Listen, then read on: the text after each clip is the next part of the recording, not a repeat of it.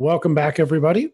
This is our final panel of the day, which has gone, and we never done a virtual online Constitution Day before, so I think it's going better than I thought it would. And it's actually going excellent. So this one I expect, as is always, is the sort of more laid back, informal, looking ahead panel. We'll be looking ahead to the court's term that begins in a couple weeks. Joining me for the panel, we have Anastasia Bowden, who's a senior attorney at the Pacific Legal Foundation and a former Cato legal associate. That's along with Nick Mosvik on the second panel, is the second former Cato legal associate joining us today.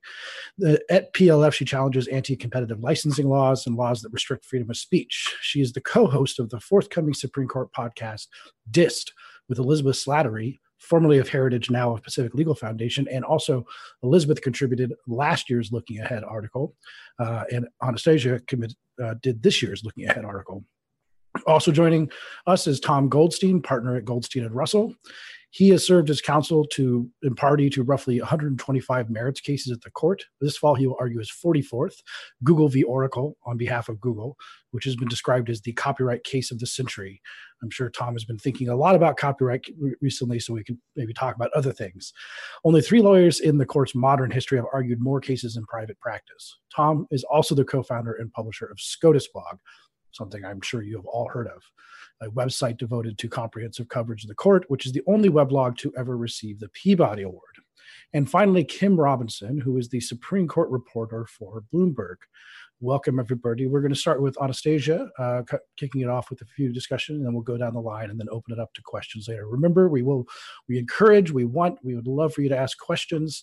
You can do that on social media. You can do that via the Q&A here on Zoom, and the Twitter hashtag is hashtag Cato SCOTUS. Anastasia?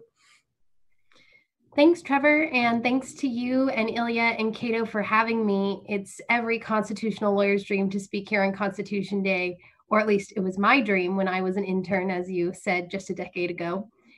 In writing my article for the Cato Journal, which is, of course, the Looking Forward article, and talking about the upcoming Supreme Court term, I observed that this year looking forward in many ways means looking back. And one reason is simply the holdover cases. There was a series of cases that was originally scheduled for argument last term, but after the court closed for a short period due to COVID, these cases were rescheduled for this term. And so for many of us, we're looking back to cases that we were expecting to hear last term. This includes the Ford Motor case regarding personal jurisdiction, the Tanzing case regarding money damages under RFRA, and Carney, which Kimberly's going to speak to, regarding the political affiliation of state court judges. Another reason that looking forward now entails looking back is that the court is considering issues that are extremely similar to those that it considered last term. So in the Collins case, it will decide the same question it decided last year in Selah Law, that is whether a limitation on the president's removal power violates the separation of powers, but it will consider that same question in the context of a different agency. In the Facebook case, the court is once again going to consider the reach of the federal robocaller ban. That's a law I didn't know existed because I get robocalls all the time. I didn't know that until last term.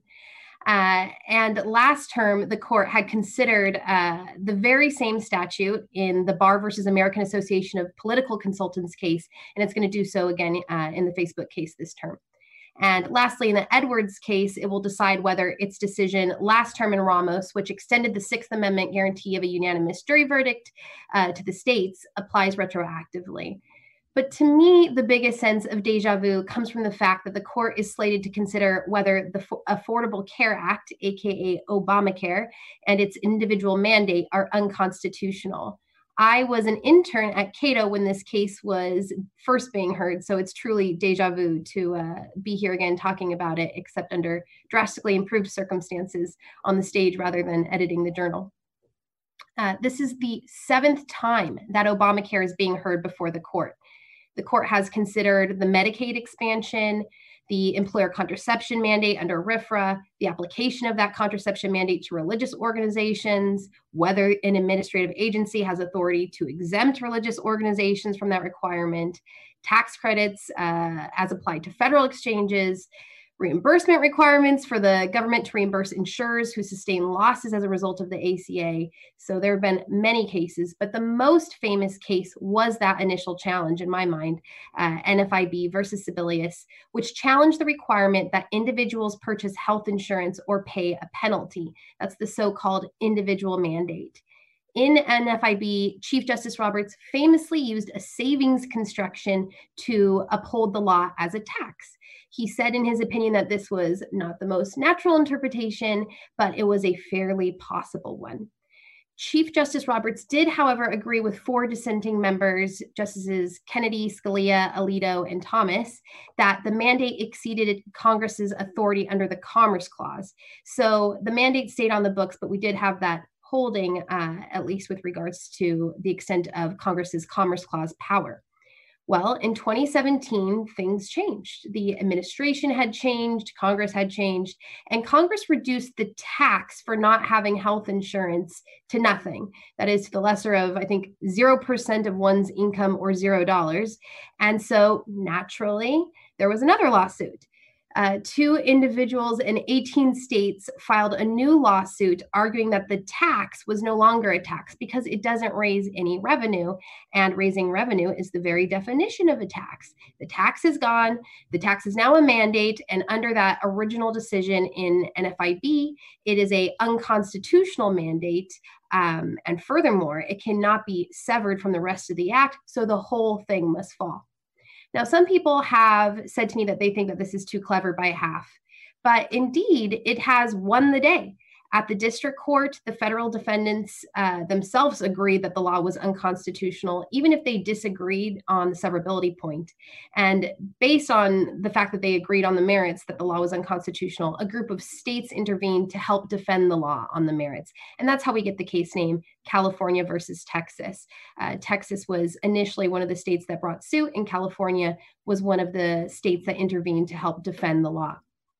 The district court agreed with the plaintiffs that the law was unconstitutional, and it struck down the entire act. Granted, it stayed its judgment pending appeal. And the Fifth Circuit affirmed, except for it remanded on the severability point. And now the case has been petitioned to the Supreme Court, and the Supreme Court gets to decide once again, and particularly Chief Justice Roberts gets to decide once again, is this mandate/tax, not tax, constitutional? I think there's a lot of ways Chief Justice Roberts and the court can get out of ruling on this.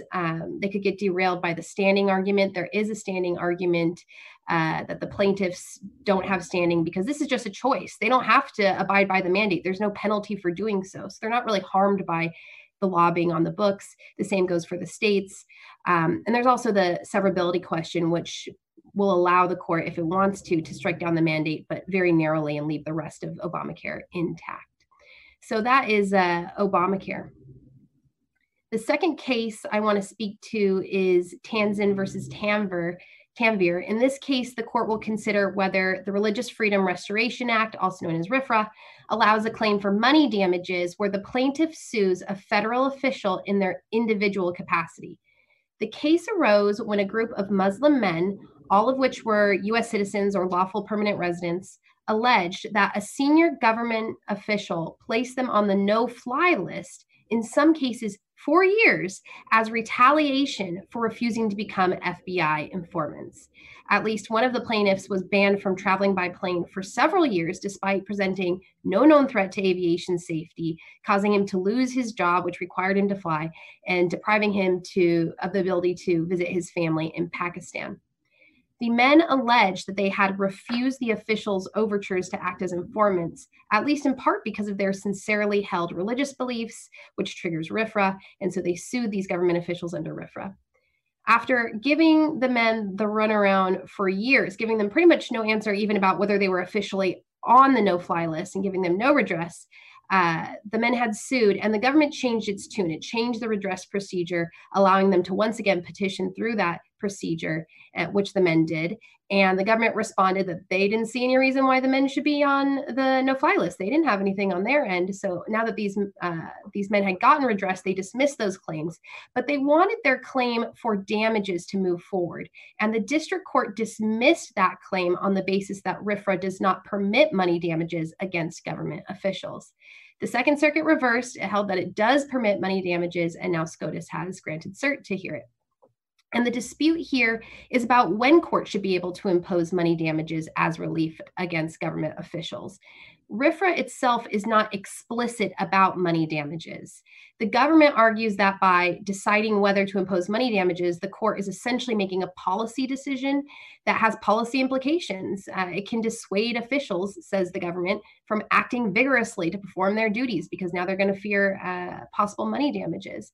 And the plaintiffs argue that courts should be presumed to have the inherent power to provide all appropriate relief, including money damages, unless the legislature says otherwise. And that actually preserves the separation of powers between courts and legislatures because it offers all forms of relief to the court, and the legislature can then later make a policy decision about whether to provide immunity or indemnity or what have you.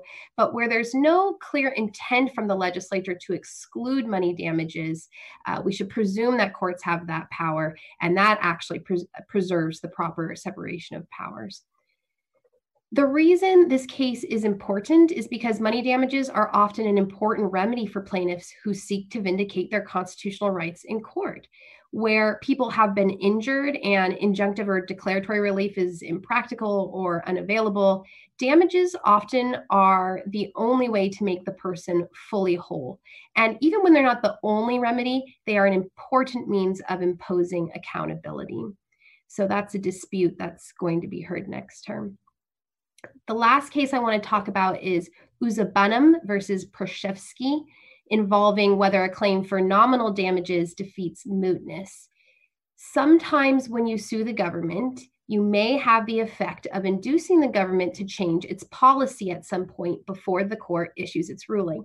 And that's generally a good thing. You get the policy changed, except that in the absence of a court opinion, the government may choose to resume its policy at a later date down the line. And so the plaintiff doesn't really get what they asked for, that is the prevention of the government ever doing this again, and they don't get the full vindication of their constitutional rights. Yes, the government has ceased the policy, but they've never got this vindication of their constitutional rights in court, which they feel is important. Nevertheless, when plaintiffs get when they get what they asked for, primarily like getting rid of an unconstitutional policy, courts will generally rule that the case is moot and that they no longer have jurisdiction to hear the case.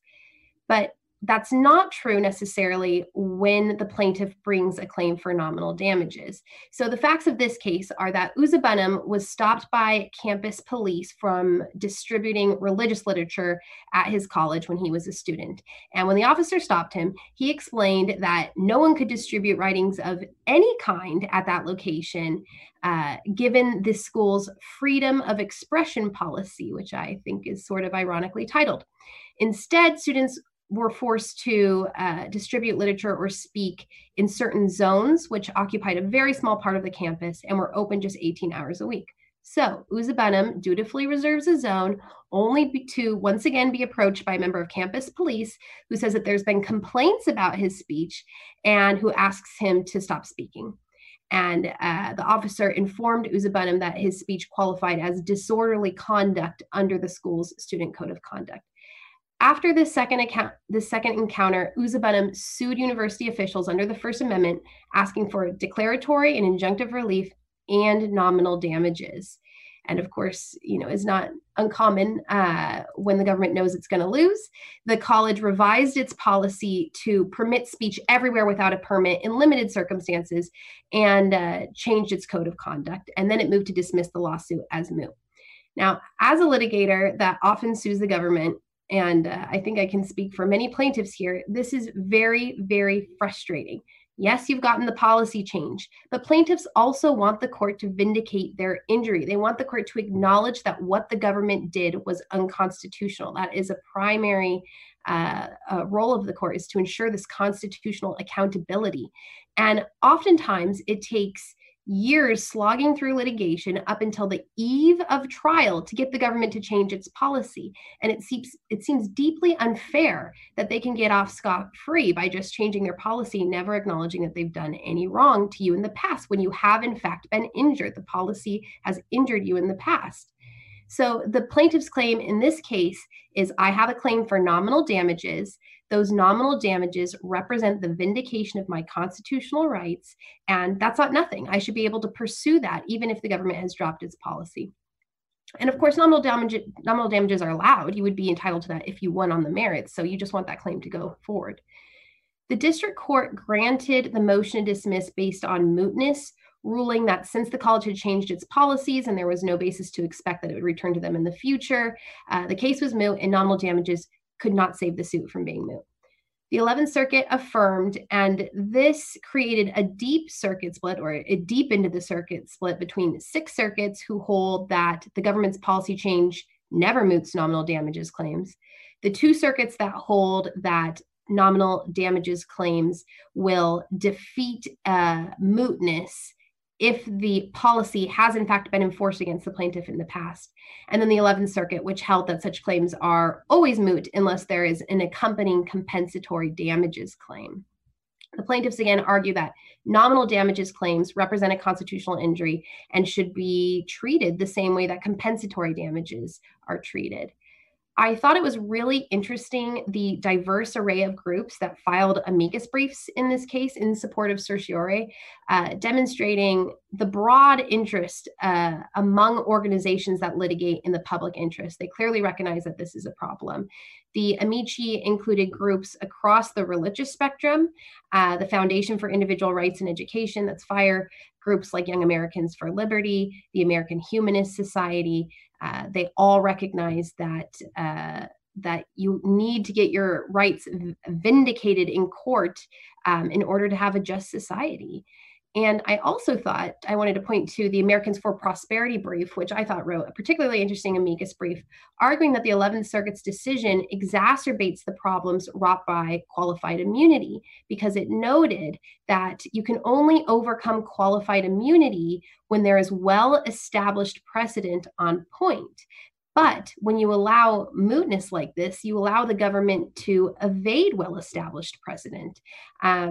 And there's enough problems with qualified immunity doctrine itself that it sort of builds on itself with this mootness problem, where it makes it extremely difficult to ever point to precedent because it's so difficult to develop precedent in the first place. And in fact, if you read that brief, there is a citation to Judge Willett, who describes the qualified immunity conundrum and how it sort of builds on itself and makes it harder and harder to ever, in fact, impose immunity. So those are the 3 cases I wanted to speak to, and I'm happy to field questions and speak to the other panelists. Thank you, Anastasia. Tom? Sorry, I had to get unmuted. Well, thanks so much, Trevor and Anastasia. I thought that I would give a couple of thoughts about the cases that Anastasia was talking about, and then raise 3 other upcoming cases of my own. With respect to the Affordable Care Act, I do think the conventional wisdom is right, that it's extremely likely that the court will find the remainder of Obamacare severable. Last term, we had a couple of severability cases in which the court really did seem to signal that the right thing to do when you're confronting a provision of a statute that's unconstitutional is to try and save the rest. And that was true in Celia Law, the CFPB case, and another. And it doesn't seem like the court is trying to position itself in a way that would, so radically upend the American healthcare system. That's kind of the theme that I drew from the Chief's original opinion in the case, which is that the court itself shouldn't be making those kind of foundational decisions that have been the subject of debates in the country for decades and that are so important to people's lives. It wouldn't be at all surprising if the court followed through and held that the mandatory minimum coverage provision, which is the one that it was upheld as a tax, is now unconstitutional. But that's something that's an inconsequential ruling, given that everybody agrees that it's either unconstitutional or just defunct. Nothing happens if you violate it. But it's the remainder of the statute, things like the pre-existing condition provisions, that are super, super duper important, along with 900 other different things in the statute that affect the availability of healthcare in the country. I also was interested to see whether the court was going to hold argument in the case before the election under a true first in, first out system that the court generally follows. Certs granted, a case is slotted for oral argument. The court would have heard oral argument like a day before the election, but it has put the case back. The issues in the case obviously have enormous political valence. People care a lot about their health care. The administration has simultaneously said that it strongly supports pre-existing condition provisions and coverage. At the same time as the administration has filed in the Supreme Court, taking the view that almost the entire statute is unconstitutional, including the pre-existing condition provisions. So its public rhetoric and its litigation positions are hard to resolve and to align with each other. And it was interesting to see whether the court would be front and center in the election, right as we were going into the presidential election, but it looks like that won't be true. Nonetheless, it's obviously a critically important case.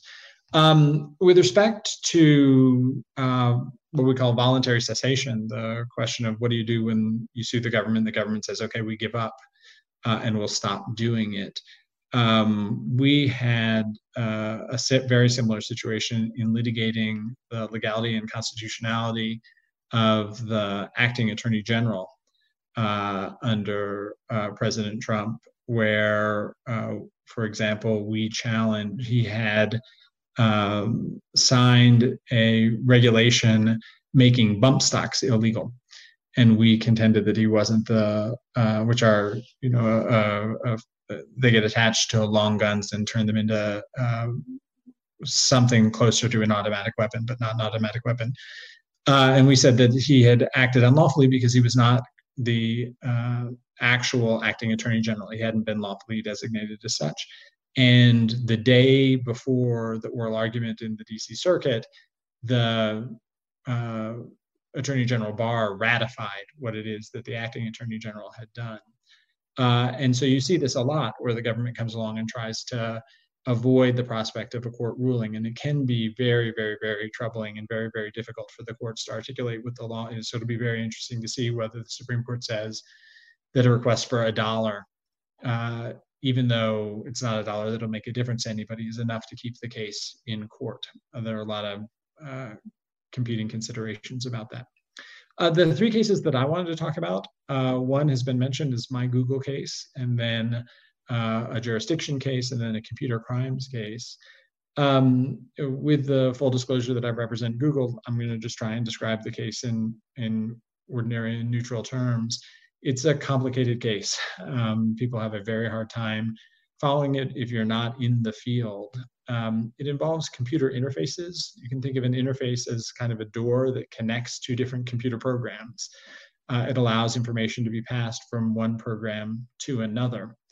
And for a long, long time, the computer software industry has understood that you could take a computer interface from an old program written by somebody else and reuse it in a new program. And that allows for new entrants to come in and offer better software, because if every new program has to have its own interface that's new and different from everything that came before it, it can be very, very, very hard for new programs to be accepted.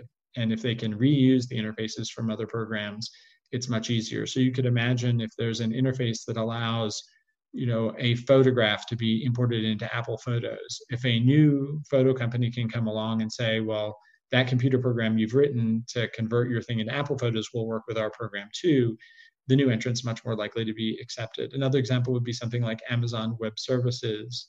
If you are a cloud computing customer, the biggest player is Amazon Web Services. And so there's an interface that allows your files to be saved to Amazon Web Services. But if a new company comes along and offers cloud computing and says, all the stuff that you've written to work with Amazon Web Services will work with you can transfer your files to us as well, you're much, much more likely to be willing to think about using the competitor.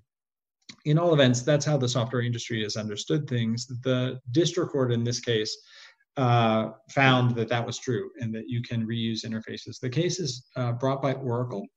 and Oracle challenges Google's reuse of interfaces from a set of short programs that Oracle wrote for the Java programming language. And what happened was that when Google created the Android smartphone operating system, it reused these interfaces that allow Java software engineers, of which there are millions, to reuse the commands that they know from Java to write applications for Android rather than having to learn thousands of new commands. The Federal Circuit, however, held that that was copyright infringement, that the interfaces are copyrightable and that the reuse of them is not fair use under the Copyright Act. The Supreme Court agreed to hear the case on the basis of its importance. The case went through the Federal Circuit, so there's no circuit conflict.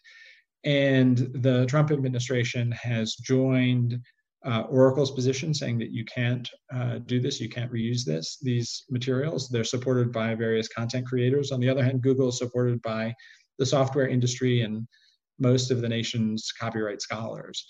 So it's an interesting and important copyright case for the software industry and for the development of new technology. And, you know, whoever is right or wrong, I don't think anybody doubts the significance of it.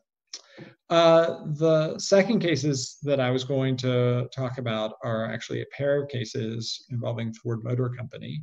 They're about jurisdiction, that is the power of courts to decide cases, and in particular, they're about specific jurisdiction, which is the argument that you can file suit in a federal court because there's a particular link between the case itself and the jurisdiction, as opposed to the defendant more broadly. That's called general jurisdiction. So these specific jurisdiction cases are kind of law school hypotheticals that most people, I think, thought had been resolved by the Supreme Court, but it turns out not. And the case runs in a perfectly ordinary way, and that is that the plaintiffs buy a used Ford vehicle in a state. There's an accident, and they bring a claim alleging that the car was defective, to which Ford says, look, you can't sue me in the state where you bought the car and where the accident occurred, because I didn't sell it there. I sold it in 2 states over.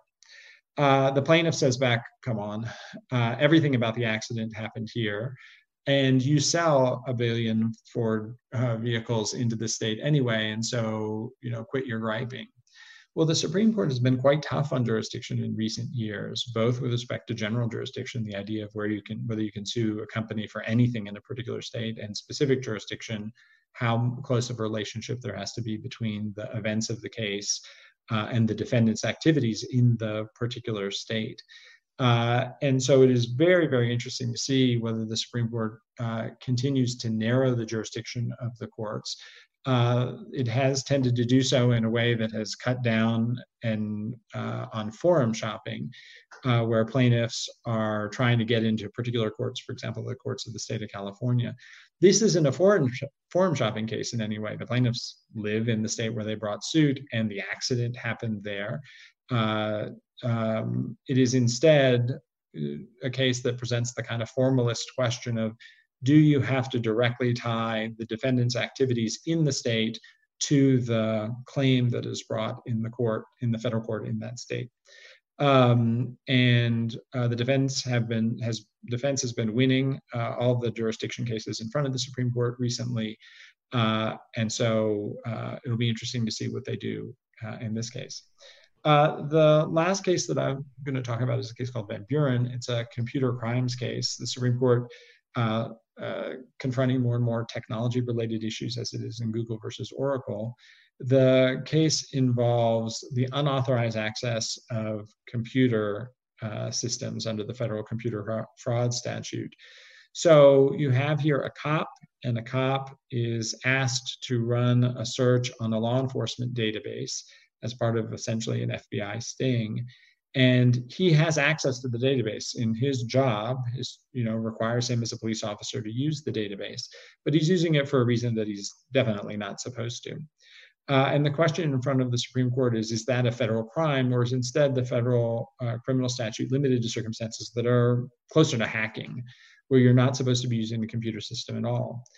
And it's a difficult question. On an intuitive level, we don't want cops misusing law enforcement databases. That sounds to me like something that ought to be a federal crime. On the other hand, it's super hard to draw the lines here because every employer has formalistic terms of service on how it is that you can use the company's computers, for example.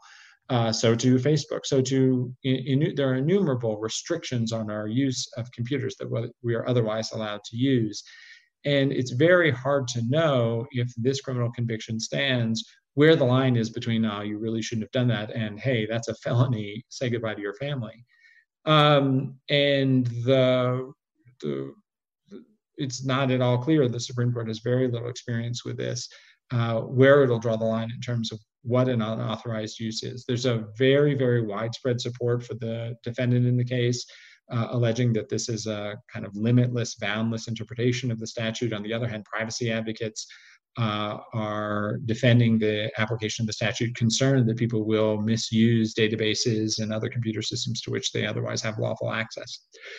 So no doubt an important case for electronic privacy. So those are the three that I wanted to discuss. Kimberly? Well, thank you, Tom. So I also have three cases. My cases are from the October sitting, the November sitting, and the December sitting, but that's probably the only thread tying them all together, is that they're well spaced out. So I'm going to kick off with Carney versus Adams, as Anastasia mentioned, and it's actually the case that's going to kick off the 2020 term on October 5th. So James Adams is the plaintiff here. He is a self-described Bernie Sanders independent, and he's challenging long-standing rules that effectively limit service on certain state courts in Delaware to individuals who identify as either Republican or Democrat. So states pick judges in many different ways, but the Delaware system is similar to the federal system in that the governor makes an appointment and the Senate confirms. One way that it's different from the federal system, though, is that Delaware has a law that basically requires that the bench be some people call it nonpartisan, but I think it more accurately requires it to be bipartisan. So made up more or less equally of both Democrats and Republicans. Of course, as an independent, James Adams is challenging this law, saying that he would like to be considered for one of these judgeships, but is ineligible to do so. So there are really two parts of this law that are at issue, the bare majority component and the political party component. The bare majority component just says that, no party can have more than just a bare majority on the court, and really requires that they be equal when they can be. And the political party component says the party who is not in the majority must be, or the part of the bench that's not in the majority must be filled by the other major political parties, that is Democrat or Republican. And the court added a standing question to the case when it took it. I'm not going to talk about that because it's boring, but I suspect the justices will talk about it since they asked the parties to do so. The issue really is about when government officials can consider an applicant's political allegiance for a job. And the Supreme Court has decided a few cases about that. Generally, consideration of political affiliation is prohibited, but there's a policy-making exception. And so very broadly, one of the factors that the courts will look at is whether or not the position is one that makes policy, whether there are discretionary duties, and whether they have decision-making for kind of major policies. And the purpose there is really to ensure that employees can't undercut the goals of the administration that is in power. And so we've seen courts uphold consideration of political loyalty for the director of a Veterans Administration Department, city solicitors, assistant district attorneys, and positions like that. The Third Circuit here said judges just simply don't fit that bill. It noted that they're actually required by ethics laws to be impartial and not loyal to one party or another, that they have to apply the law in a nonpartisan manner, and that they're even prohibited from engaging in partisan political activities. So the court acknowledged that, as Anastasia kind of mentioned, that of course, on some level, what courts do is make policy by deciding, for example, whether or not people can seek money damages for certain claims. But it said the question is really about whether or not that relates to the goals of the party in charge. And so the court used this example of a football coach of a public university. Of course, that coach makes policy for the athletic department, but it's not related to the goals of the current administration. Although, of course, the line between football and politics seems to be blurring these days, but that's not up for consideration in the Supreme Court just yet. The Sixth and Seventh Circuits have gone the other way and said that judges can be policymaking bodies or positions. And that's probably the reason why the court took this case, was to sort out that circuit split. I think that the reason why so many people are watching this case and why I'm talking to you about it today is where it's happening. It's happening in Delaware. Delaware points out that its judiciary is, quote, the envy of the nation, and that its court system is really a major reason why corporations are largely chartered in Delaware. And of course, we see that Delaware has an outsized role in American corporate law. So that's Carney versus Adams. There's another issue about severability, but I'm not going to talk about that. Just to note, though, as mentioned before, that there have been a lot of discussion about severability, and so we'll see that again here. On to the November sitting. The court will hear Fulton versus City of Pennsylvania, which is not to be confused with City of Chicago versus Fulton, which has caused me an endless amount of confusion as I prepare for this term. The case out of Philadelphia is the latest in the fight over how to balance religious beliefs with anti-discrimination laws, particularly those relating to LGBT citizens. Now, the court has been grappling with that question ever since it recognized a right for same-sex couples to marry in Obergefell, but it hasn't really been able to come up with a satisfactory answer to that. And so, for example, we saw a couple of terms ago in Masterpiece Cake Shop that the court really found a really fact-specific way out of that case to send it back to the lower court. So what's going on in Fulton? This is another case out of the Third Circuit, and at issue is the City of Philadelphia's foster care program. The petition notes that there's an urgent lack of foster homes in the city, and that the agency here, Catholic Social Services, wants to provide homes, but is being prevented by the city. Now, this is going to be, I really wanted to get into the weeds of the facts of this case a little bit, but time does not permit that. But that's simply because I can definitely see a situation where the justices seize onto any number of facts to decide this case on a very narrow ground, rather than tackling really the larger legal issue that businesses and local governments and individuals have been grappling with and asking for guidance for. So that big legal question centers around the court's controversial ruling in Employment Division versus Smith. And generally it said that, states can, but they don't have to provide religious exceptions to laws that are neutral toward religion or generally applicable. These gave rise to the federal RFRA and also mini RFRAs in the states, which really require a heightened need in order to be able to burden religious disputes. But that's not explicitly, Pennsylvania's RFRA isn't explicitly at issue here, although we'll see it as kind of playing in the background. So Catholic Social Services says that the city's application of its anti-discrimination laws, while it looks neutral, is not in fact neutral and is instead a pretext for discriminating against Catholic Social Services. And it relies heavily on Masterpiece Cake Shop, the case out of Colorado, where a baker refused to make a specialized wedding cake for a same-sex couple. And the Supreme Court found that the state agency that considered that case below was hostile towards the baker's religion. But here the Third Circuit said that wasn't the case. That's not what's going on here, that the city was really just trying to apply its anti-discrimination law. And, again, that's going to be a really fact-based question. But in addition to that question, the plaintiffs have outright just asked the court to overrule Smith. And I'll note that this is a time we've seen with the membership changing on the court recently.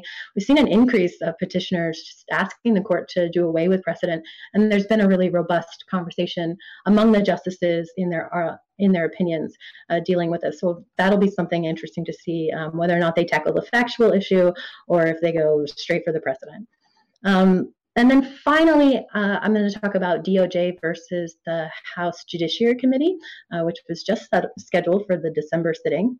So for this one, we're going to leave the Third Circuit and we're going to go to the DC Circuit and talk about perhaps one of the most DCest topics there is, the Mueller report. As part of Robert Mueller's investigation into Russian meddling into the 2016 election and possible obstruction of justice by the Trump administration, a grand jury issued more than 2,800 subpoenas and heard testimony from nearly 80 witnesses.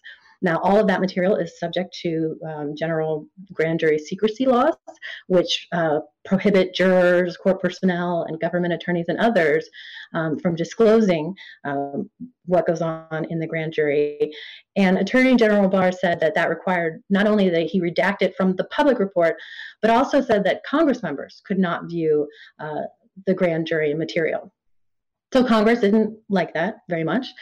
In particular, they wanted to see materials related to the Mueller investigation's obstruction of justice charge to try and show that there was a pattern by the administration. And they asked the DOJ to turn it over under an exception to the jury secrecy rules for, quote, judicial proceedings. So this exception allows for disclosure in judicial proceedings where there is a particularized need. And so the question here is whether or not an impeachment trial is a judicial proceeding that will allow the disclosure of that information. So in keeping with the long-time SCOTUS practice, that is probably the most boring way to talk about the Mueller report. And so that's the issue the Supreme Court is going to decide. The district court here found that the impeachment trials were judicial proceedings and required the DOJ to turn over some of that material. That's all been stayed while the case works its way through the courts. The DC Circuit looked at previous circuit precedent to agree with the district court, but it also analyzed the question for itself. It said the text of the Constitution talks about impeachment in ways that we think about the judiciary. So, for instance, it says whenever the president is tried, that the Chief Justice must preside. And the court also pointed to the fact that grand jury materials have long been provided to Congress in congressional impeachments, including the impeachment of 2 presidents and 3 judges, including President Nixon and Judge Nixon, which again provides me an endless amount of confusion in this area. Now, in doing so, the district court rejected the DOJ's argument that judicial proceedings only included those that took place in court, and it rejected the arguments on behalf of the administration that would actually cause separation of powers problems, not involving the executive, but between Congress and the courts, allowing courts to become unduly involved in the impeachment process. So I think one last thing that's important to note is that all 3 judges on the DC Circuit to decide this case agreed with the point about judicial proceedings, including Trump nominee Naomi Rao. And so that's how this case comes to the court. Thank you very much, Kimberly. Again, I encourage everyone to ask questions in the Q&A here on Zoom, or you can put them into social media.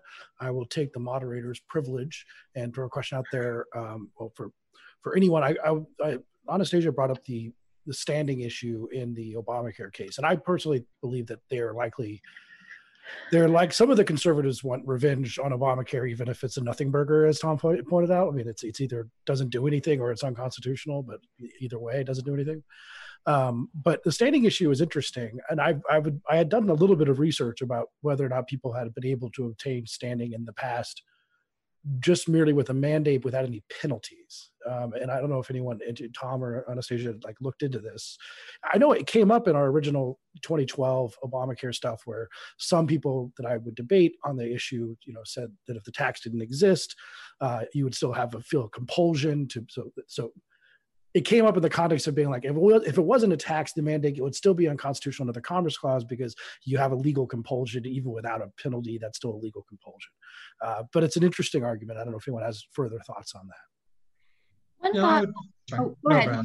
No, go ahead. Anastasia. Okay. Well, one thought I have is that in this case, even if the justices want to get out of hearing this case by using the standing issue, it doesn't seem like a case where technically it actually is a nothing burger, because here the plaintiffs allege, and the Fifth Circuit acknowledged that these plaintiffs said that they would follow the law merely because it's the law. And in so doing, they suffered an injury. They paid for health insurance they wouldn't have otherwise paid for. So at least in this case, I think it's very plausible that the plaintiffs did, in fact, suffer an injury. But secondly, I think there's just a rule of law consideration here that it's not good policy to have all of these laws on the books that the government contends are not enforceable or don't mean anything or don't actually have any effect on you.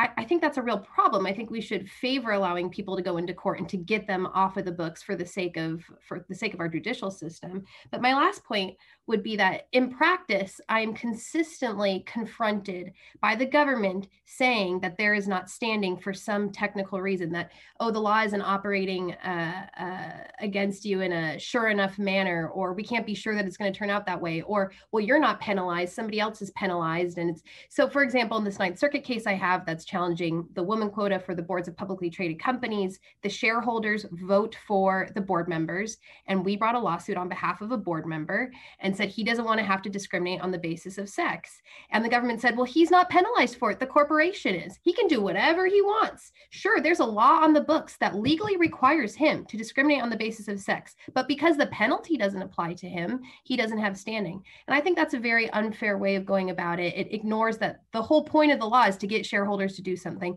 The whole point of having the mandate on the books is because the government assumes that it's going to at least coerce some people into abiding by it. If they didn't care about having it on the books, why are they fighting back so hard? It's because we know that this has a coercive effect on people, that it has a deterrent effect. And so at least I personally favor allowing standing in these types of situations. Yeah, I would be surprised if the court held that there wasn't standing. I mean, there is a doctrine that says there are certain legal rights that can't be vindicated in court, but this doesn't have the shape and feel of those. This is a real challenge to a really important provision of an incredibly important statute. And so the idea that, hey, nobody can bring suit because there's no enforcement mechanism seems very unlikely to carry the day, that it stays on the books, particularly because of the real standing issues that certainly exist with respect to the follow-on arguments about severability. The rest of the statute has huge effects. So while there are some true formalists on standing in the Supreme Court, I would be very, very surprised if they could get to 5. I think Anastasia frames it correctly when she says, like, they could avoid deciding the case if that's truly necessary. But given that there's nobody thinks that the minimum coverage provision is supposed to actually have any concrete effect now, that there should be 9 votes for that, no matter what the theory.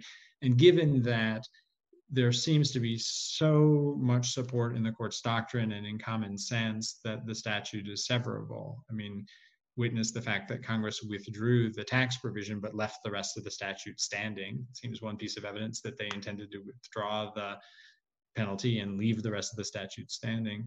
Given that the case seems almost relatively easy, I would be surprised if they went searching for off-ramps here. It's interesting that at the time of the Obamacare case and the surprising tax penalty or decision, that you had, a lot of people had pointed out, including myself, that this unicorn tax had to exist in between two precarious things. One is that if it got so high, it would be considered like a penalizing tax, and it could be problematic in that way. And one, if it got so low that it was no longer even a tax, so it had to be like right in the middle, the Goldilocks tax in that way. Kimberly, do you have anything to add on that, or no? I had a follow-up for Tom, and then again, please ask us questions if you have any. You kind of mentioned it a little bit, but I know a little bit about the Google and Oracle case, but there's so much interest in it from the tech community. What are, you're advocating for Google, of course, but what are the realistic implications to, like, what will we see things manifestly change with the phones in our pocket? Like, will the price of all these things go up drastically? Software, if they have to rewrite these interface codes every single time, for example. I mean, that's certainly the perspective of our side of the case, that there's massive retrospective liability. Oracle's damage request in this case for Android, would probably somewhere be in the order of around $10 billion in this one case. And I think it's pretty indisputable that a lot of software has been written using the practice of re-implementing interfaces in this way. I think that the content community's view is, no, people adapt and people will create their own interfaces, and people have the right to the protection of the copyright laws. The copyright laws cover computer software explicitly. And the way to kind of encourage innovation is to make sure that these rights are enforceable. The overwhelming weight of the technology world is on Google's side of that question, but one ought not run past the point that kind of the point of the copyright laws is to ensure that content gets protection.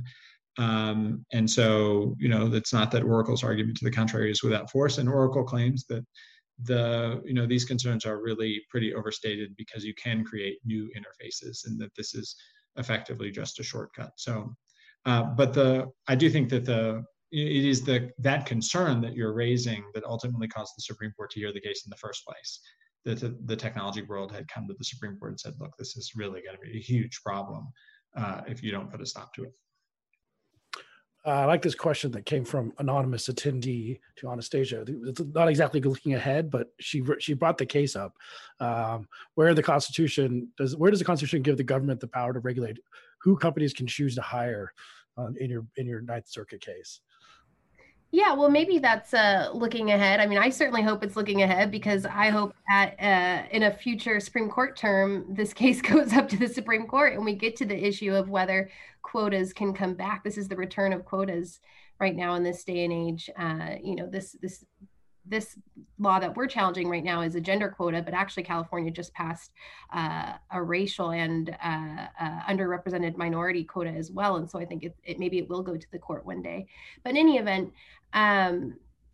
I guess the state would say that it's utilizing its police power, its power that's reserved to the states, just like it does to enact any anti-discrimination law. The funny thing about this anti-discrimination law is that it actually requires discrimination, because it requires people to take into account race or sex when they're making hiring decisions. And, so I think it's an odd way to go about anti-discrimination. And in fact, actually, when we've gotten into it, the government has not actually ever said that it's meant, at least in the context of the woman quota, to remedy discrimination. It said that it's actually just getting into the business of balancing, that it thinks that there should be balance for the sake of balance, which I don't think is a legitimate government interest. I don't think the government has any interest or authority to impose a law like that under the Constitution. It's antithetical to the Constitution. But the state would argue that it's part of its police powers. David Frost asked the question, which we have with the, you can say it, Anastasia, I can't say the Uzabunum, is that how you say it? The name, yes, or something like that, sorry. It's close enough, but on the question of nominal damages and standing, this was interesting, as David Frost asked about the New York Rifle and Pistol Association case, which tried to use, that came up that maybe if they would have just asked for damages, this entire thing would not have come up. And that kind of brings up something I was thinking in terms of looking up ahead, and maybe during the cert stage, cert petitions going to the court for next term. Did the court signal in the Second Amendment case, in not taking any of the 10 Second Amendment petitions and not taking any of the 10 qualified immunity petitions, that essentially you shouldn't try on this for at least for the near term? I don't know. I think Kimberly, you've written about qualified immunity a little bit, but if someone wants to field that. Well, there are other qualified immunity cases that the court's going to be considering in its long conference, as well as at least one Second Amendment case. So I think regardless of how people read the tea leaves of that decision last term, I think people are still going to keep trying. And I wonder if it was just more of a matter of timing, given that we are coming on election season. I know that we are in election year, but of course that will have passed by November. And I just wonder if the court is more willing to take those kind of controversial issues, after the election rather than right before it. Tom, you have any opinion on that?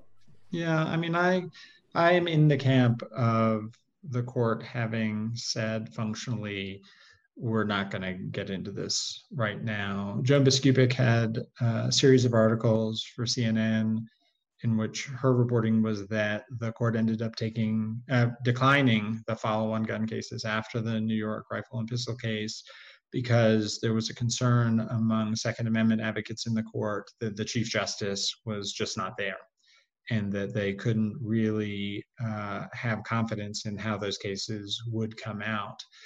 So this is an area, where judicial conservatives, I think, continue to believe that the court's composition presents an obstacle to, some of the more significant issues that remain open under the Constitution. With respect to qualified immunity, the court moves in general, much more slowly than society. There was extensive Reuters reporting on qualified immunity that has really drawn a lot of attention to the issue, along with all of the protests relating to police conduct and misconduct. And then there have been a couple of judicial opinions. So there is a lot of attention in the community to qualified immunity, but there isn't a lot of expression of frustration with the doctrine inside the Supreme Court itself. And so I don't see the court kind of reacting particularly quickly to narrow qualified immunity doctrine. And so long as it's not going to narrow it, there's very little incentive to take any of those court cases, because those who are concerned about qualified immunity think it's, kind of run rampant. Those justices will think that the defendants are likely to win in the Supreme Court. And so I think that those cases probably got denied 9-0. I think it's much more likely that there'll be a legislative fix with respect to qualified immunity, which after all is just a made up doctrine, than it is that the Supreme Court in the next, 3 to 5 years will do anything.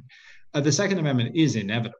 I mean, the court cannot just leave this entire body of law out there with the resulting significant disagreements in the lower courts, some courts taking the Second Amendment seriously and some not. And having said there is this right, but we just won't tell you what it means, that's going to become untenable at some point. But, we are just not at that point yet as far as the court's concerned. I agreed with you on the position, and I think that some of the unrest and political schisms of this year, for example, has John Roberts, which I think, in my opinion, and I think a lot of people's opinion, one of his main drives is maintaining the integrity and respect of the court from both sides. And he would not want to preside in this schismatic world. He would not want to preside over the court that loses all respectability because 50% of the country hates the other 50% of the country. And only in a Second Amendment case that was as mundane as the New York Rifle and Pistol Association might he be willing to weigh in for guidance. But I wouldn't expect much more on that. And seeing if we hear, I think we're just about out of time. We're going to change over, unless anyone had any final thoughts on any cases that are coming up or issues that are being watched in the cert world, or nope. All right.